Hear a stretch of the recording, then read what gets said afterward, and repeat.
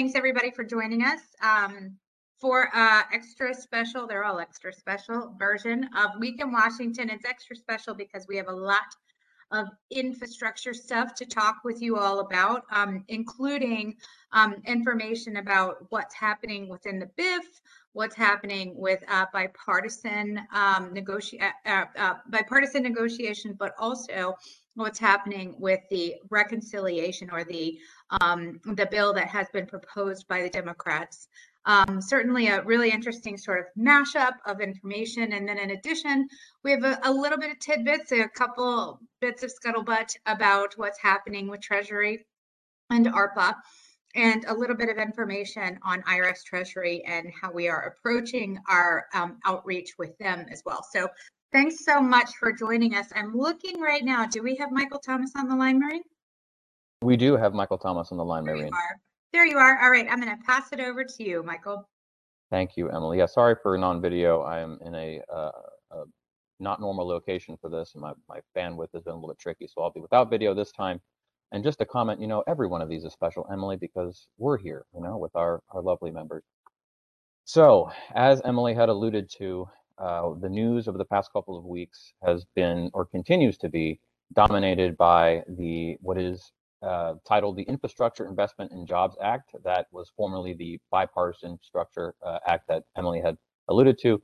And then, of course, there's the ginormous, huge, giant $3.5 trillion budget reconciliation bill, which we'll call the Build Back Better plan, because it's not really, a reconciliation bill is sort of a compilation, different pieces here and there, making up one big agenda, basically, much of it coming from the current administration and some of the programs and priorities that were outlined earlier in the year through the American Jobs Act and the American Family Plan. So getting a clear frame of where we are now, again, as Emily said, there are two things.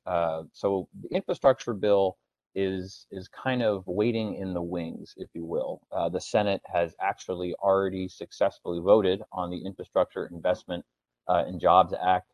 That was the big back and forth that we've been discussing since the end of the spring and summer about how much money is going to go where. I've spent a couple of these weeks in Washington sort of teasing out the difference between what is a new investment into infrastructure, where are the new dollars and where are they going, and then what the rest of the money is going, because this is a $1 trillion bill with $550 billion in new spending over 5 years, as you can see there. And the $450 billion is what I'm calling, and this is not an official term or anything, is reauthorizing funds. They are funds that were going to be on the calendar for review or revision no matter what. And if they weren't, they would sort of drop off the budget and there'd be a giant hole left in that place. So that bill passed the Senate on August 10th. Obviously, there would have been, trumpets blaring and confetti from the sky if it was some enormous victory, but there was not, because everyone knows it was eventually going to have to butt heads with the House, and they have their own plans for what infrastructure might look like, all of which is kind of bringing us back to the budget reconciliation bill. Final note on the Infrastructure Investment and Jobs Act. So we're still staring down this deadline of the 27th. That's not an official deadline. That is a self-imposed deadline from Speaker Nancy Pelosi.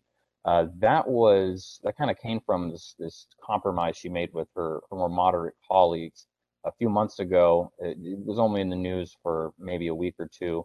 There was a quick tribe of 10 of them, Democrats, that were simply saying, we're not going to play ball if you end up forcing us to vote for something that's going to end up not becoming law, because we don't want to get hit in the primaries. We don't want to get hit from the left. We don't want to get hit from the right. If you make us vote for something progressive that never makes it to the president's desk, that's just going to hurt us. Please don't make us do that. So the compromise was, all right, I promise you a vote by the 27th. Now, leaders of political parties make all kinds of promises to their constituents. So we'll see if that holds. But so far, so good in terms of keeping a vote scheduled, because I do believe, according to Steny Hoyer, that there is a vote scheduled for the IIJA the 27th, Steny Hoyer being the primary whip for Democrats in the House. So they kind of set the dates and let everybody know when it's going to happen, and it keeps their ducks in a row. So the budget reconciliation bill, doubling back to that, to fill in more detail as we get closer to a showdown here. $3.5 trillion over 10 years. Budget reconciliation bills come in many steps. Right now, we are a couple of steps in, if you will, and we'll address that here in a few minutes after Emily has a couple minutes to speak herself. But we're sort of 2 or 3 steps into the process here. If you go running around through Google and searching your favorite news source, you'll see that some weeks back that the budget resolution or the framework has already passed the House and the Senate. And this is true, but again, it's not this big victory or this big event. They simply passed the framework, and that's their way of saying, okay, go. We're ready to start talking about what we want numbers to look like, what policies we want to get in there. It's important because it includes those instructions, those all-important instructions to include reconciliation for different portions of what will become the budget bill. So that's sort of where both chambers are in terms of their collective action. But moving forward, the House has gotten a little bit ahead of the Senate, and we'll get into reasons there. So why $3.5 trillion? What makes it so big? What makes it so different from the $1 trillion we're talking about with the Infrastructure Investment Act? Well, actually, the $3.5 trillion would be on top of the $1 trillion altogether for the Infrastructure Investment Act. So they would end up stacking on top of each other and bring it possibly to as much as a $4.5 trillion in budget framework, depending on how the House is sort of measuring the $1 trillion mark right now for the budget. But everything else is child care programs, Medicare expansion, 2 years of free community college, extensions of expansions of the earned income tax credit, the child tax credit, and a few others. All of these more progressive liberal programs, so to speak, that were introduced and supported by the administration from the American Jobs Plan or Act and the Americans Families Plan. A lot of money touching on a lot of different areas. Now, what we are supporting and what legislative priorities for the GFOA are involved, I'm about to pass that over, but there's one little bit of inside baseball I want to drop in for you guys because we really are just kind of watching along here. So that Medicare expansion is very, very important because rumor has it around Capitol Hill, and it is a rumor, again, inside baseball, that a deal was struck between chairman of the Senate Budget Committee, Bernie Sanders, some months ago with the White House, that if you stay with us, Bernie, if you see this all the way through with the budget resolution and keep the progressive side of the party in line, we promise you that hell or high water, we will make sure the expansion of Medicare happens, because that has long been Senator Sanders' point to champion, that he wanted to expand Medicare in a very real way. Now, that's a big thing to bite off and chew. It's something to keep in mind, considering that could be a $400 billion increase to the budget and could attribute 50 to 60 billion for the first year. It really is going to be important when we come down to what that top line number is. And so we're getting to the end of September, where a lot of imposed deadlines, a lot of promises are going to be tested as we have to brush up against real deadlines like the fiscal year of the government running out, the debt ceiling. But we'll loop back to that here in a few minutes. For now, I'm going to pass back to Emily to talk a little bit about GFOA's specific legislative priorities. Thanks so much, Michael. So, as Michael mentioned, Nancy Pelosi has now a budget resolution that has instructions on it, and the instructions are from the Senate. Basically, you've got this top line number, this $3.5 trillion. And what happens in reconciliation is you've got this sort of top line number, and then the Speaker of the House receives that information and she looks at the package and she says, okay, 3.5, that probably isn't all entirely in one committee of jurisdiction. It's probably a progressive agenda that's throughout all of the committees of the House. And so what she does is she kind of looks at that 3.5 and she decides sort of how to divvy it up between each committee, which of course there's a lot of various committees that relates to state and local governments, and the health and the services that we provide, like for example, commerce, science, and technology, of course, relates to state and local governments, energy and natural resources, Environment and Public Works, Health and Education, Labor and Pensions, all of those committees that are going to be looking at the instructions and that top line number have been given a portion of that $3.5 trillion. Now, what's especially important to us, or the committees that are especially important to us, are the tax writing committees, is the tax writing committee. And the tax writing committee, which we talked about a lot before, is called the Ways and Means Committee. The Ways and Means, as we all know from Schoolhouse Rock, the Ways and Means Committee has the power of the purse. The House has the power of the purse. And so we're always making sure we have strong, deep relationships with the committee staff in the House Ways and Means Committee, which we do. And it's been an excellent opportunity for us to remain in touch with them as they're developing this reconciliation bill.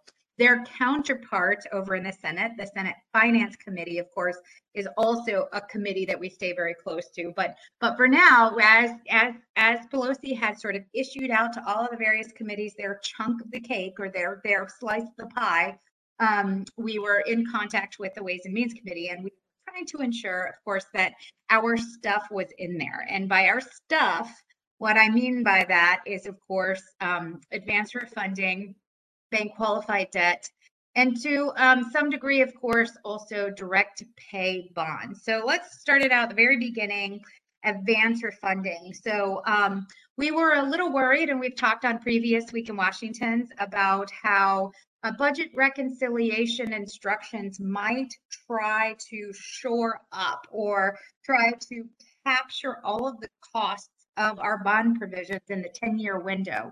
We were afraid that it would fall into that sort of circumstance where the budget committee would have to either guess whether it's in or out. If you've got expenditures that go beyond that 10-year window, some cases it's possible to be amended out through what's called this a rule that becomes especially relevant in reconciliation. You may remember the Byrd rule. So we were happy to see the advance refunding in full instruction back in this tax title. And what that means is it goes back to full restoration that was written prior to the 2017 Tax Cuts and Jobs Act, which means one advance refunding prior to the call date. So a full restoration of advance refunding prior to Tax Cuts and Jobs Act. Then we were also pleased to see bank qualified debt, or what we call the small borrower exception, in the tax title. We call it the small borrower exception because it takes bank, which is not the best word in the world. We take the bank on out of it and we call it small borrower. The small borrower now, according to the tax title, the proposed tax title, has access to a $30 million level of bank qualified debt, as opposed to what it currently is, the $10 million level. Now, the other thing that this legislation does, or this proposal does, is it pegs the BQ limit at the borrower level, not the issuer level. And the reason that is important is because in the case of, say, for example, a conduit issuer in a state that has many obligors, many borrowers underneath it, we wanted to make sure that each one of those borrowers had access to that BQ threshold.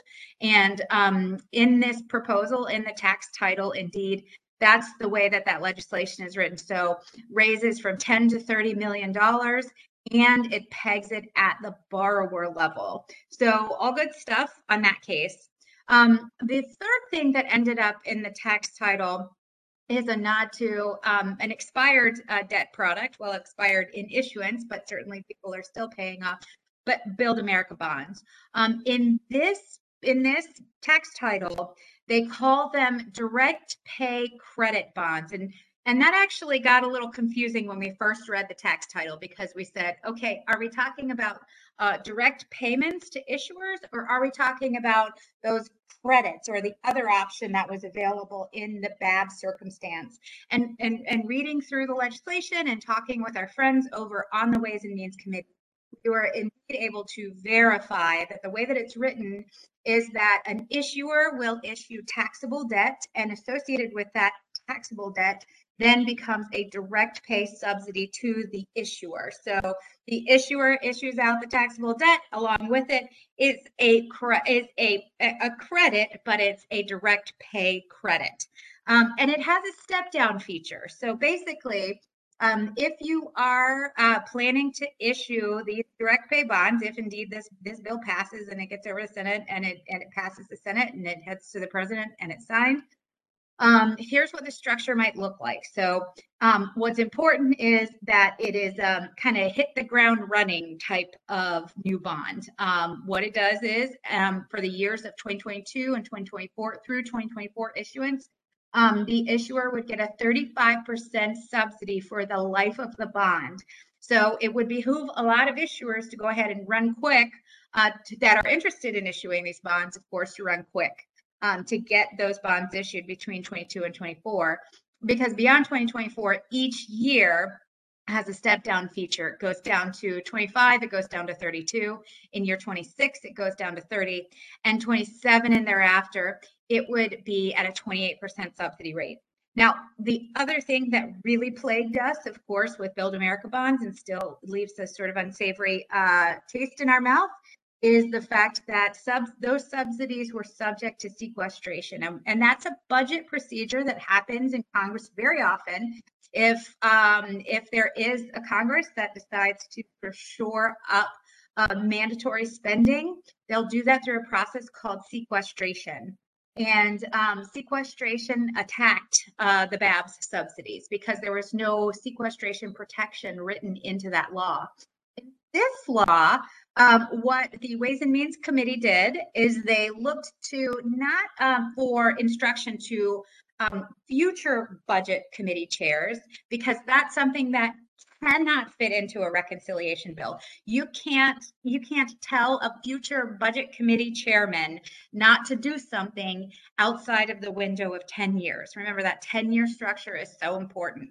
And so the Ways and Means hands were tied. They said, well, we can't just tell the next budget committee chairman for the next 30 years not to sequester these payments, these direct payments. And we said, okay, well, what's another creative way that you could think about protecting these bonds from sequestration?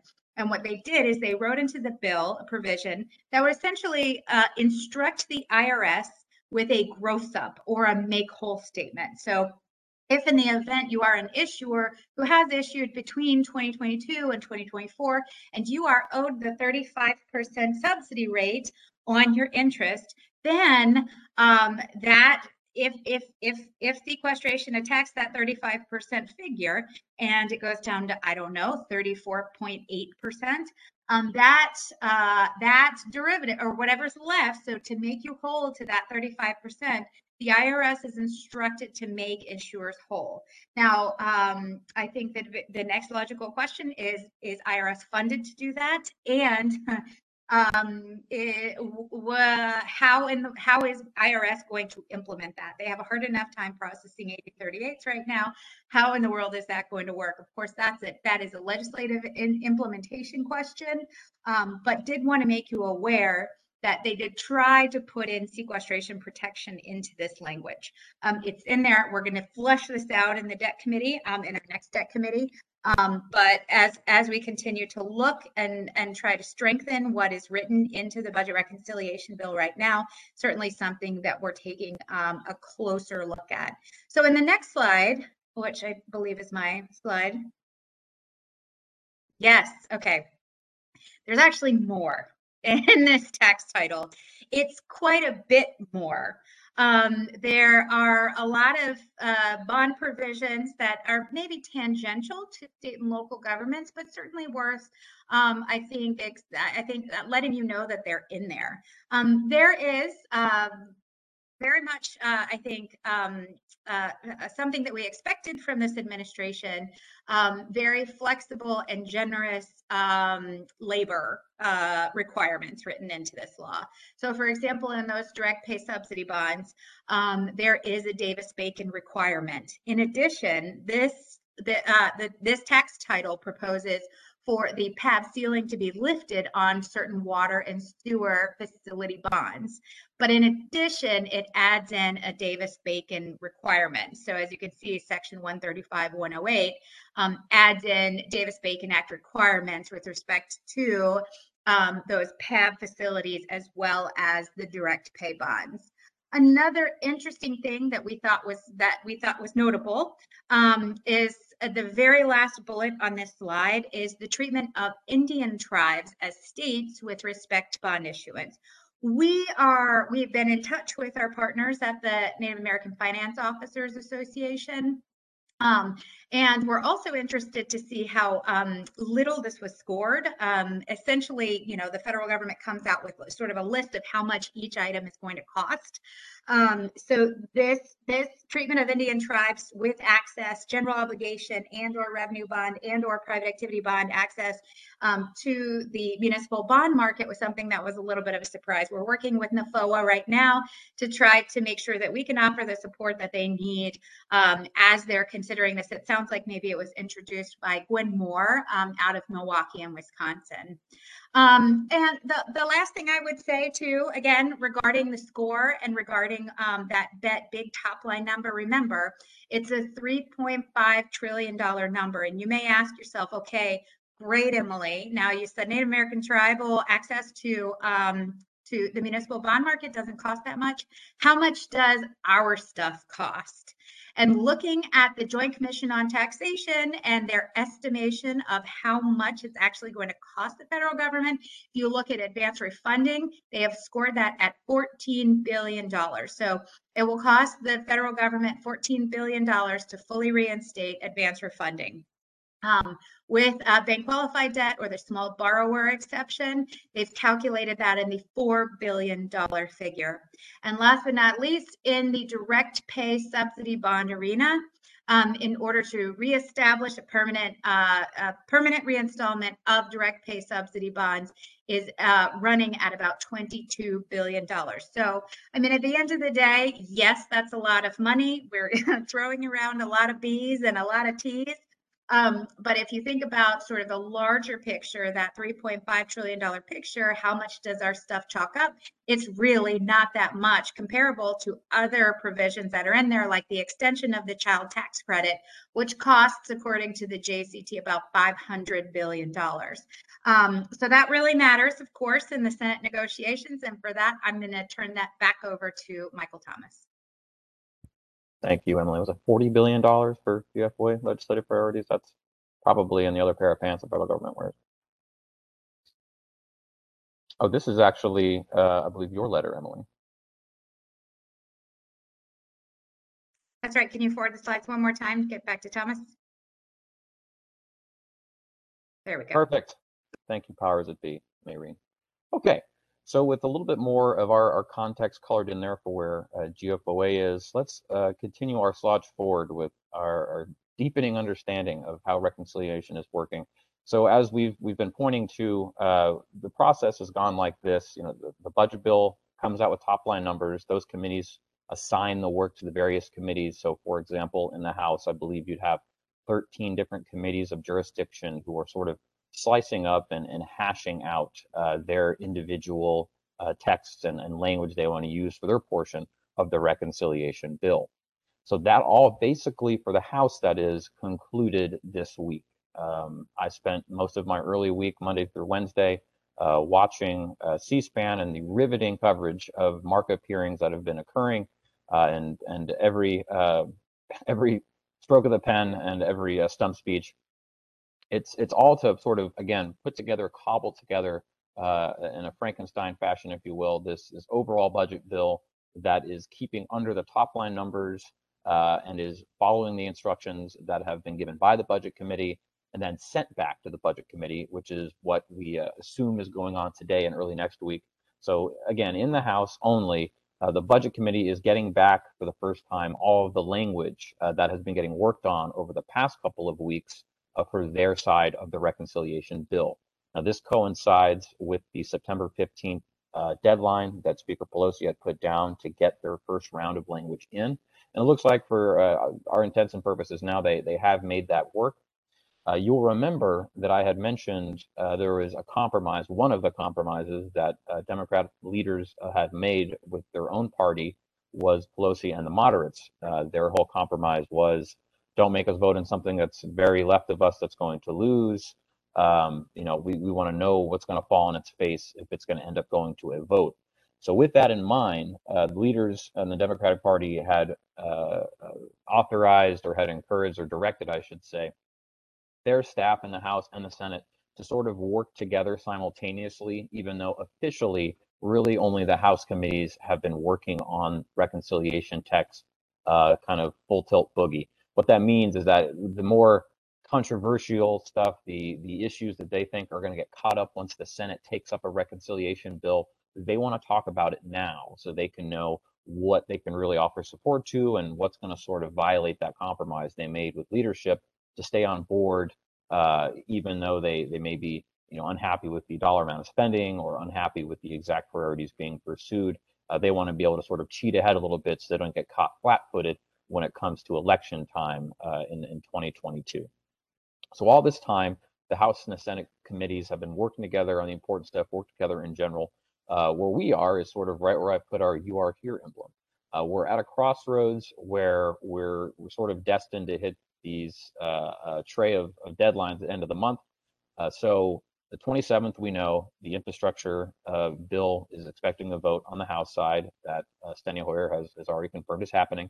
The end of the month also brings the end of the fiscal year, meaning we need to reauthorize just any funding for the federal government. And that's sort of introduced a couple of new players into this whole deal. And on top of the regular issues that are going to be getting discussed at reconciliation, one, the debt ceiling. We hear about the debt ceiling every so on. It's really a political football, so they can start kind of a staring contest with the minority and see what they can sort of bargain out of them. But truth be told, on Capitol Hill, it would be a true bedlam if a debt ceiling were actually hit, or if they failed to legislate or act in a way that allowed the Treasury to continue to issue debt, which allows them to fund the government. What's likely to happen, and this has started to float to the top in some conversations and some news outlets, is that they're talking about, and this is our second player, a concurrent resolution, which would basically take last year's fiscal year budget from the federal government and just carbon copy it for the coming year so they can keep things going with the negotiations and keep the lights on everywhere so the federal government just doesn't, shut down. I mentioned last week in Washington that the debt ceiling, which again, it's the overall number of debt that the federal government is legally allowed to have, meaning it gives them the ability to issue bonds and keep cash flow going. That debt limit was suspended in July of 2019 by the previous administration. And now that we've gone beyond July 2021, it has, expired, that suspension. And basically, the Treasury has been doing every little thing it can, using extraordinary measures, they would say, to make sure that we're not violating our statutory debt limit. But they are running out of tools, and they say mid-October is what we're looking at. So really, we are seeing a confluence of either statutory deadlines or self-imposed deadlines, all of which are going to have quite the bearing on the decisions that are made right ahead. What we can hope for is that these committees in the Senate and House side are working in such a way that they are able to take two steps together instead of taking one step forward and the other side taking one step back. Because the Senate, even though they are working with the House, it's really going to come down to what their top line numbers are. All roads kind of lead to the Senate, and specifically, they lead to moderate Democrats in the Senate. Get the next slide, please. So what's going on right now? What's actually happening as I speak, and where might we be going here? All right, so both chambers, staff and committees, they're talking. This is what Nancy Pelosi and leadership has always wanted, and we're thinking that really it's going to be the Senate rules that are going to have the biggest impact on the budget bill and the reconciliation bill, as it always is, because as we continue to talk about, reconciliation in the House is very different. It's not quite as complex as it is in the Senate. Emily had mentioned the Byrd rule, which we won't get into, but more or less the 51 is still the magic number and all roads are going to be going through the Senate and their complex processes to sort of get this done. Now, take it down even another level here of where these roads really lead to, and it's to the doorways of two moderate Democrats, Arizona Senator Kyrsten Sinema and West Virginia Senator Joe Manchin, who both are sort of, well, they're the most important players in Washington right now. We've seen multiple news outlets take up op-eds from them, and they've been steadfast in at least being, apprehensive over what exactly is going to happen. Now, today and yesterday, I believe, there has been positive statements from Democratic leadership stating that they believe they will get what they need out of this, that they will be able to, sort of have their cake and eat it too. But the question comes down to your margins of victory here. Where we're talking about a $3.5 trillion reconciliation budget package right now. We know that Senator Manchin out of West Virginia has outright, claimed that's not going to work for him. That's something in the $1.5 to $2 trillion range may be more palatable to him. But that is a huge jump down from the $3.5 trillion number that we're at now. And if we, pull back the clock and watch the film, we can see that $3.5 trillion at the time was a compromise for some members of the Democrat Party. So how exactly we get from 3.5 trillion down to something that's better for moderate Democrats in the $1.5 to $2 trillion range is a bit beyond me. But they are working on it now. The Senate has said that they're probably about half the distance that the House has made, because the House, as I've said, they're finished. Their budget bill and their language for it has largely been submitted back to the Budget Committee, which means it will be heading to the Rules Committee, where they'll sort of keep tweaking things. Rest assured, if any big changes, significant changes come to be during the time that the reconciliation bills with the Rules Committee, that'll come out. But I think we're all kind of staring down when the Senate finally takes up the mantle of the top line number and starts talking for real where this money is going to go, how much they're willing to get behind, and what it's going to cost everybody. Because the bigger deadline here that we, I don't want to say worry about, but we're going to be aware of, is 2022 elections. The further we get down with this year, the more that our elected officials are going to be thinking about next year. And there are many elections, many races that could have big consequences, significant consequences for congressional leadership and management going forward. And the more we slip into the end of this year, the more that decisions now are going to be hinging on decisions and consequences for later.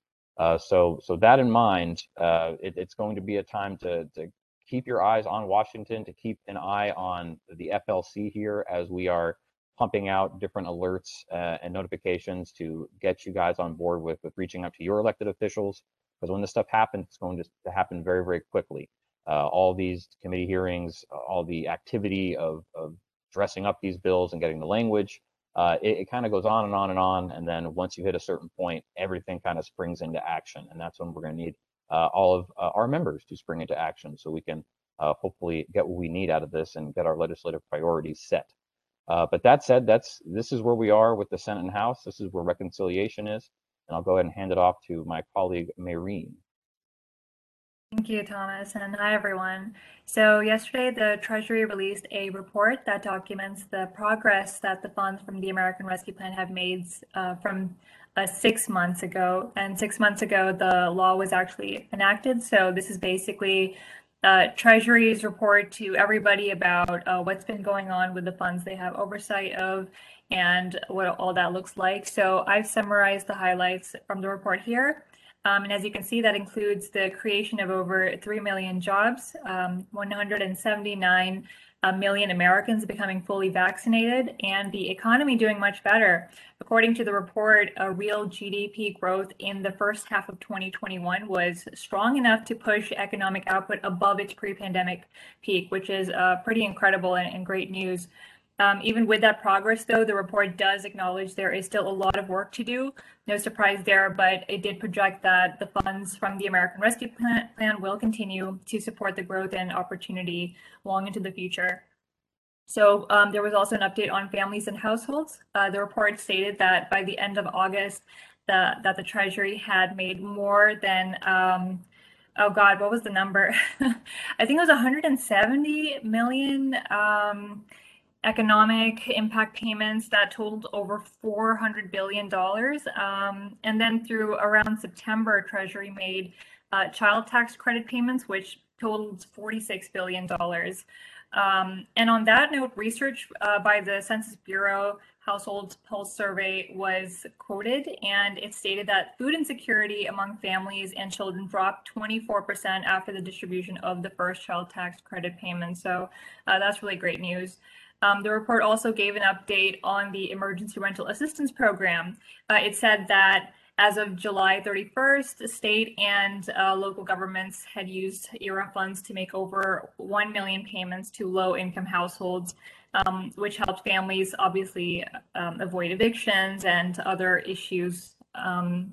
They also quoted that Louisville, Kentucky, and I don't know how to pronounce this, so I'm going to guess Des Moines, Iowa, where so these two were named in the report as two grantees that were close to spending all of their funds from the first tranche of ERA, which was interesting to hear because the last time we heard a few weeks ago, maybe a few months ago, there was questions about, why aren't local governments spending their money?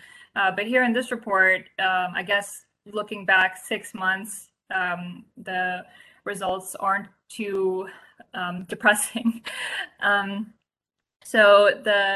Oh, thank you so much. I don't know if that was a private chat, but whoever it was, it said Neil Des Moines, so appreciate it. The report also talked about the fiscal recovery funds for state and local governments, basically saying that Treasury has sent over $240 billion as part of the first tranche to provide support, fight the pandemic and help economic recovery at the local level.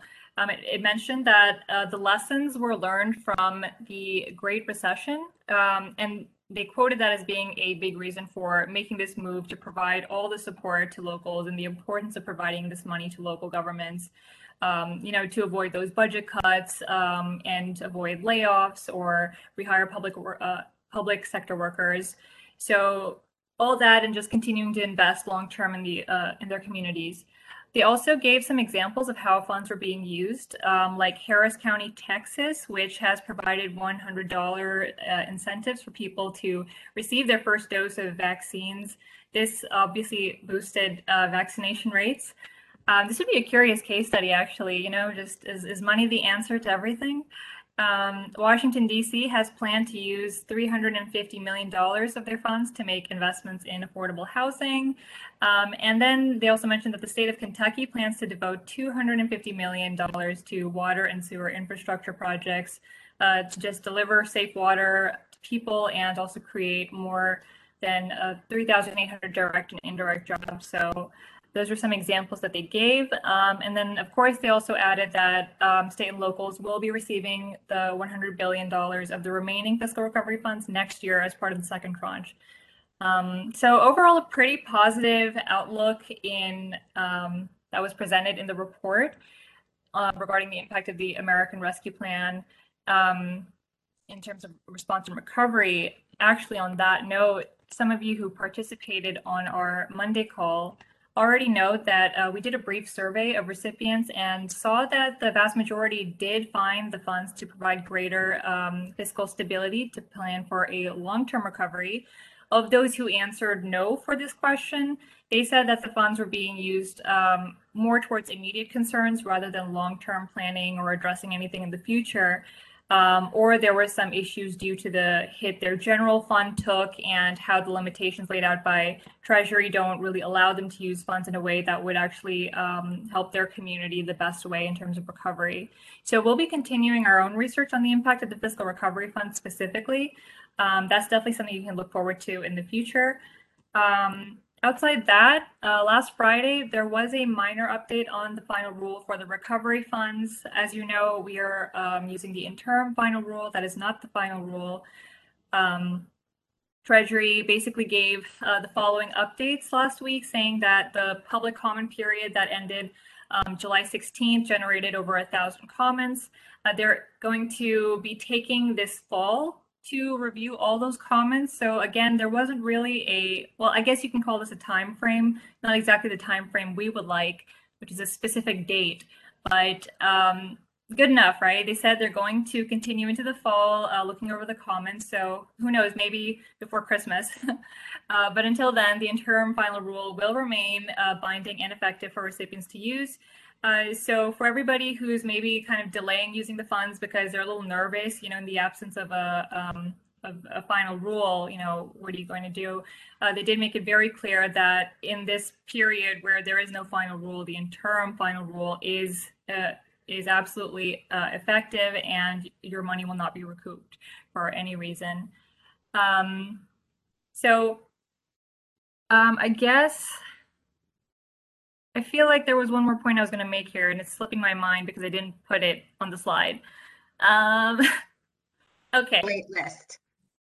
Oh wait, well that's in the other pending guidance, so I'll just get to that. Sure, no problem. So, so in the last week in Washington, we mentioned there were many technical issues with the portal that led to many recipients missing the deadline. So Treasury acknowledged the technical issues, and they said that as long as the recipient had attempted to submit the report by the deadline, and there was proof of that, like an email to the Treasury, then they would not have any issues. And they set September 10th, so last Friday, as an unofficial extension. And I say it that way because in our meeting with them, they refused to use the word extension. And even when I said extension, they said, no, it's not an extension. I said, okay. So whatever it was, September 10th was a date, but now we're past that. So what we're waiting to see is a list from Treasury that they will eventually dispatch to recipients, kind of listing out, people who were late. Actually, I'm not sure if it's just going to be, well, it probably would be. I'm talking to myself now. So it would be the late submissions, or maybe those who didn't submit, kind of like not a very good list to be on. So that's something that we're waiting to see. Emily, did you want to add anything to that regarding maybe the potential? Yeah, we think this is going to be a pretty major event. We're not certain how many names are going to end up on this list, but we certainly think there is definitely a lot of headline risk in this list. We've been trying to survey as best we can and canvass as best we can our membership, just to make sure that everyone has done everything that they can to submit the information that they can. But if you know of an organization that was required to submit the interim report and or the performance report and they were unable to, whether it's through technology or otherwise, we would very much like to talk with them, make sure that they've been in touch with Treasury, because the other thing that Treasury mentioned was if you have established a problem ticket, that is, technology did not work, you couldn't assign user roles, there was something that was wrong with the system in and of itself, you're a city county, for example, then Treasury wants to make sure that they give you sort of the relationship advice on how to make sure that you can approach the portal. The portal then becomes the method for you to submit, and you won't end up on late list. We are unsure of who is going to end up on that list, as I mentioned. But in an ICMA webinar I did with Treasury folks just a couple of days ago, they said that they were actually pleased about the amount and the number of submitters. So hopefully it's a very tiny list, it's manageable, and it's something that we're able to help with and assist with. But again, real quick note, if you know of anybody who was late or had technology issues, please put them in touch with us. We'd be happy to dispatch them over to Treasury. Thanks, Emily. And then speaking about portals and all that good stuff, the next deadline is coming up. Again, that is October 31st. That is the project and expenditures report. Just like the last reports, this one will have a user guide as well, and that is what we're all waiting on. So not much there either, but high hopes, even though Treasury hasn't given a time frame. We will be touching base with them next week, and we hope to corner them and get all the answers, which never really happens, but we try. So we'll let you know if we get anything. This report will also be the first for NEUs, non-entitlement units. Now, from the guidance, there is specific information sectioned off for only NEUs to provide, but states will also be reporting on behalf of NEUs, like updates on the distribution to their NEUs. The past couple of days, we've received a few calls from NEUs that were very upset about the ID.me verification process. And then after a question was asked if NEUs would even have a role in the portal, because states are also reporting on them, I took a closer look into the language in the guidance, which only indicates NEUs will be submitting some information of their own. I just decided to reach out to the Treasury, kind of highlighting some of the language that could be interpreted as somewhat ambiguous. Treasury basically said that they would encourage NEUs to just wait for the user guide to come out, which again puts us back in square one, which is okay because eventually something will have to come out. October 31st isn't really that far away. It's just a little over a month. So yeah, square one, still kind of waiting for more information on all that, but hopefully it'll be, actually, I don't even know where to go from there, because in the scenario, Treasury kind of does a plot twist, and then the user guide says, hey, NEUs, don't even worry about it. You don't need to go through the verification process for the ID.me. I'm pretty sure a good number have already signed up. So that is something we'll deal with when the time comes, I guess. And with that, that's kind of all we have. I'll hand it back to Emily. I know we want to talk about the IRS slide. Oh, October 31st is a Sunday. It is, I'm literally pulling up my own calendar. Okay. Oh, yes, it is a Sunday. It is, I guess. We are not, we cannot answer that question on behalf of the U.S. Treasury. Right now, all we have is October 31st, a very spooky day for all of us. But we will definitely bring that to Treasury's attention. But I think also an important thing that we've brought to the IRS attention, as Maureen's flipping around on the slides, is so just to emphasize a key point that Maureen said, we cannot definitively say that NEUs need to register with ID.me. We've tried every which way to ask Treasury to give us definitive guidance, and they haven't. And so what we would recommend is that NEUs hold tight and wait for official guidance from the Treasury to register with ID.me. If you are already registered and you are an NEU, then you will be ahead of the game if that is required. But nevertheless, we would maybe suggest to put a hold on that. Maybe take your time, consider that Treasury is still in the process of developing the portal and will have specific guidance on ID.me. The last thing I would say is, Maureen and I just had a conversation earlier today, what we have done several complimentary webinars for our membership. As you know, we did an initial ARPA webinar, then we did a reporting and compliance webinar. In the works, we are planning an NEU webinar, which would be specifically tailored to NEUs on first stage one, how to start, where to go from here, and hopefully we're able to solicit some information from Treasury on what the portal exactly is going to look like, so that we're able to give you and GFOA, all GFOA members, a better understanding of what to prepare, how to prepare it for that October 31st deadline. So we don't have a date yet. Maureen and I were looking maybe at the first week of October, but of course you all will be the first to know. The last thing for this week in Washington that I did want to make sure to discuss a little bit with this crew. This was in our newsletter this week. GFOA, along with many other national organizations, is in the utility space, frankly. There's a fair amount of public power, public water, public utilities, but also with our sister organizations, the National League of Cities and the National Association of Counties. We have come together to appeal to the IRS to have a better understanding of the tax treatment of ARPA payments to individuals. So I personally have reached out to our intergovernmental person at the IRS, who was very quick to respond to say, we don't have specific guidance on how local governments should treat from a tax perspective payments that are made to individuals for, say, utility arrearages or for rent arrearages or for any other eligible expenditure under ARPA.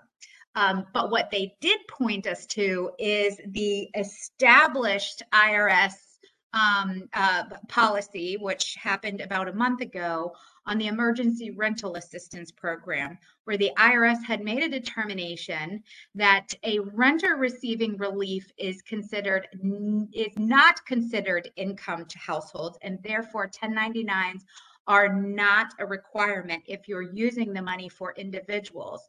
Now, it also says ERA payments, including utilities or energy expenses that are paid to the individual, are not considered income. Okay, so those two circumstances in ERAP are not taxable income to individuals. However, in ERAP, if you make the payment toward landlords or to a distributing entity directly, then that income is taxable to those entities.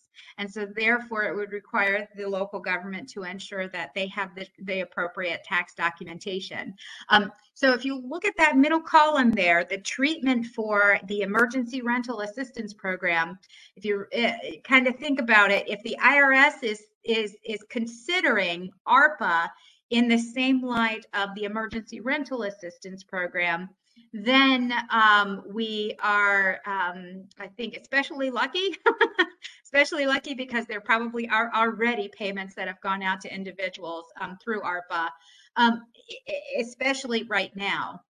Now, what we're asking for the Treasury with this group of public utility providers and our sister associations is we're asking for a private letter ruling that is exactly similar to the Emergency Rental Assistance Program. As soon as we get definitive guidance from the IRS, then we can give you guidance on the tax treatment of ARPA payments to individuals, to businesses, to utility distributors, and or other businesses in your community, so that there's a process for you to reconcile and collect the tax information that you need. This was brought to our attention many times by our Monday call. There's also special consideration and a question into the IRS about the tax treatment of premium pay, whether the tax liability is on the government that issues the grant, if you're granting to an employee of a private corporation, or is it the private corporation's tax obligation? So we are waiting on that response as well. I just wanted to make sure you guys knew, and hopefully you can distribute to your networks. GFOA, along with a very strong public utility coalition, is trying to get that answer from the IRS, get that answer as quickly as we can, because we know that that helps communities plan. And hopefully we'll hear back from them soon. As soon as we do, we'll dispatch that out to you. As soon as we hear any information, we will dispatch it out to you. We appreciate you joining us again this week.